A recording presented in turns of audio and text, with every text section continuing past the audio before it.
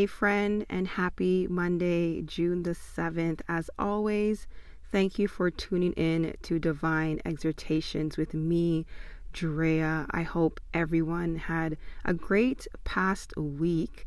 This past weekend was quite a wonderful one as I was able to be a part of our women's retreat virtually, and it was just such a wonderful forum to be a part of. On Friday evening, the foundation was laid in regards to purpose and God's purpose for our lives. And that purpose doesn't come from us, but it comes from Him.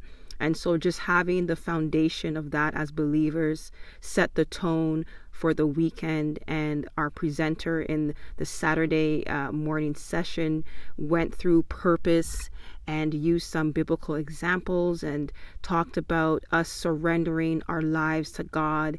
And in doing so, transformation takes place. And so I'm just so grateful to God that all of us, everyone that is listening today, that you have a purpose in the will of God, that He put something inside of you. And this is why I decided to do the character Bible study, just to sort of outline and reiterate or reinforce this idea of purpose, that these men and women of God, they all had a purpose. God wanted them to do something for Him, to advance His kingdom, or to impact the lives of the broken or the lost. And so with that being said, and we are now in the month of June and our focus is men, today our first character Bible study is Ananias. Ananias. There we go. And there's 3 Ananiases in the Bible. And I was reading in a commentary that it was a common name among Jews. So today we are looking at Ananias of Damascus. This brother here was involved in the conversion of Paul's transformation, as you call it, when Paul was converted.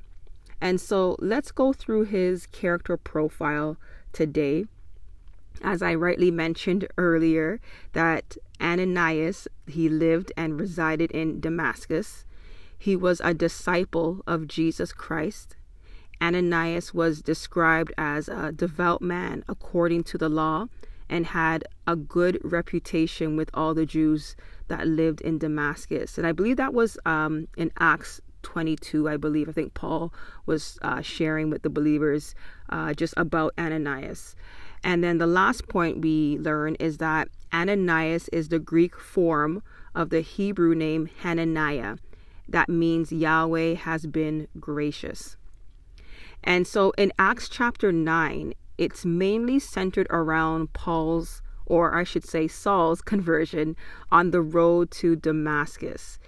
It outlines him preaching Christ in the synagogues and Paul escaping death and miracles that took place further down in the chapter.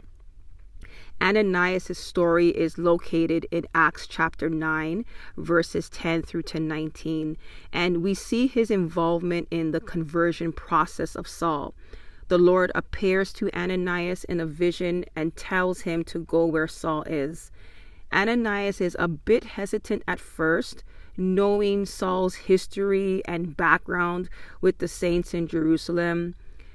Ananias then voices that concern to God, but the Lord reiterates to Ananias to go because Saul was a chosen vessel unto him. Ananias complies and meets Saul, and the exchange they have would change the trajectory of Saul's life forever. Let's read his story in Acts chapter 9, verses 10 through to 18. It reads as this: Now there was a certain disciple in Damascus named Ananias, and to him the Lord said in a vision, Ananias. And he said, Here I am, Lord. So the Lord said to him, Arise and go to the street called Straight, and inquire at the house of Judas, for one called Saul of Tarsus, for behold, he is praying. And in a vision he was seen a man named Ananias coming and putting his hand on him, so that he might receive his sight. Then Ananias answered, Lord, I have heard from many about this man, how much harm he has done to your saints in Jerusalem. And here he has authority from the chief priests to bind all who call on your name. Verse 15. But the Lord said to him, Go, for he is a chosen vessel of mine to bear my name before Gentiles, kings, and the children of Israel. For I will show him how many things he must suffer for my name's sake. And Ananias went his way and entered the house, and laying his hands on him, he said, Brother Saul, the Lord Jesus, who appeared to you on the road as you came, has sent me to you that you may receive your sight and be filled with the Holy Spirit. Last verse, 18. Immediately there fell from his eyes something like scales, and he received his sight at once and arose and was baptized. Amen. Now, we don't know anything about Ananias prior to or after his exchange with Saul. We don't know how he came to Damascus or what happened to him afterward. From what we do know, we can think of him as an average follower of Jesus, a certain disciple. Ananias was an ordinary man, not an apostle, a prophet, a pastor, an evangelist, an elder, or a deacon. Yet God used him. In the same way, God can use us to accomplish his assignment that he has given you. And so God speaks to Ananias in a completely different way than he spoke to Saul. The vision from God was very specific. God told Ananias about a specific street. The street was called Straight. He tells him about a specific house, the house of Judas, a specific man, one called Saul of Tarsus, a specific thing the man was doing, which was Saul. He was praying. A specific vision Saul had. In a vision, he was seeing a man named Ananias.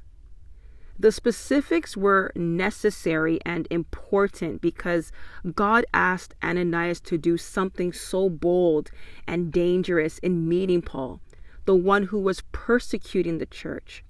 God was guiding him, and God gave him ways to confirm this. God's instructions to Ananias were very clear, but curiously, God told Ananias about Saul's vision in Ananias' own vision.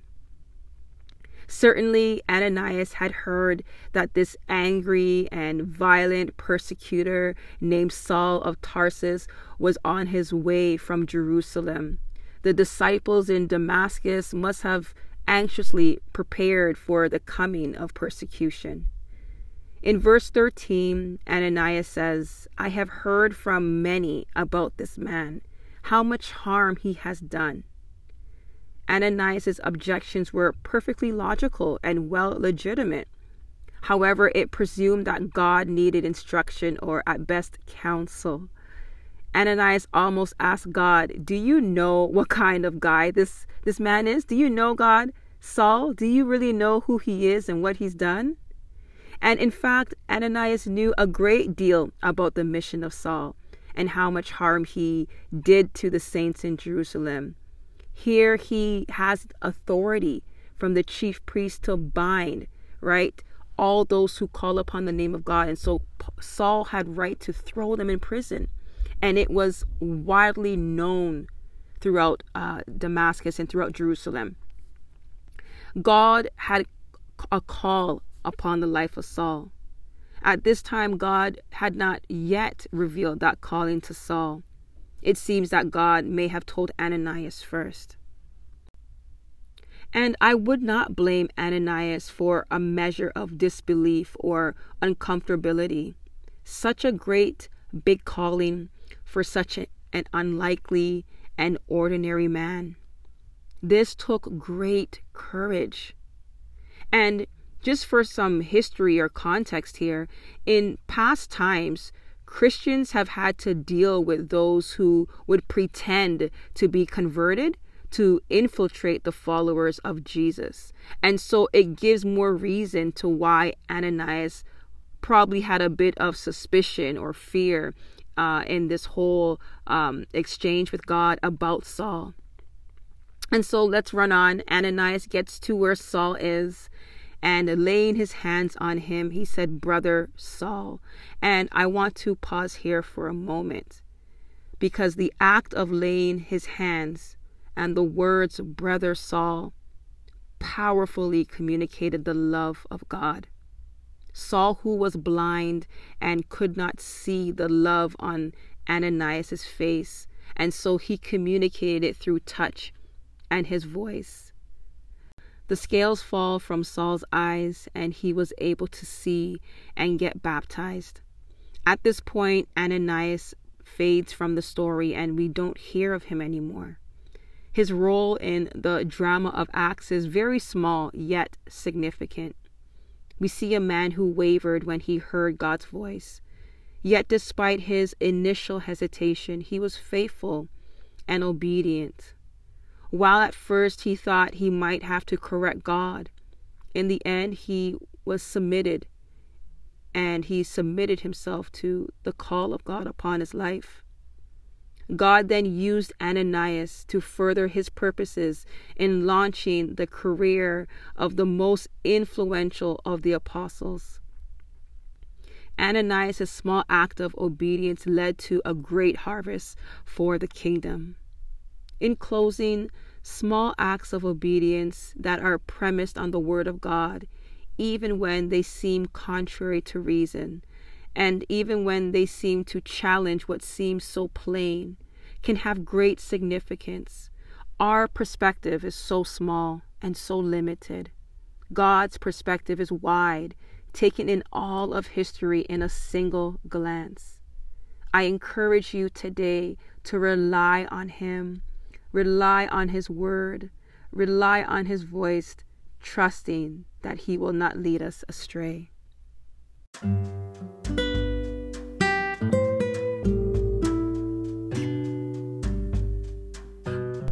Join with me as I close out in prayer. Great and mighty God, we honor you today.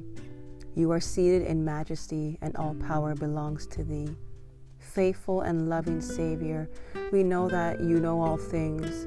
There are no limitations you face, no hindrances you incur that can stop your plan and will for our lives. We thank you for seeing the average and ordinary person. You see their heart, you see their willingness, and you see their commitment. And so, God, you use who you see fit.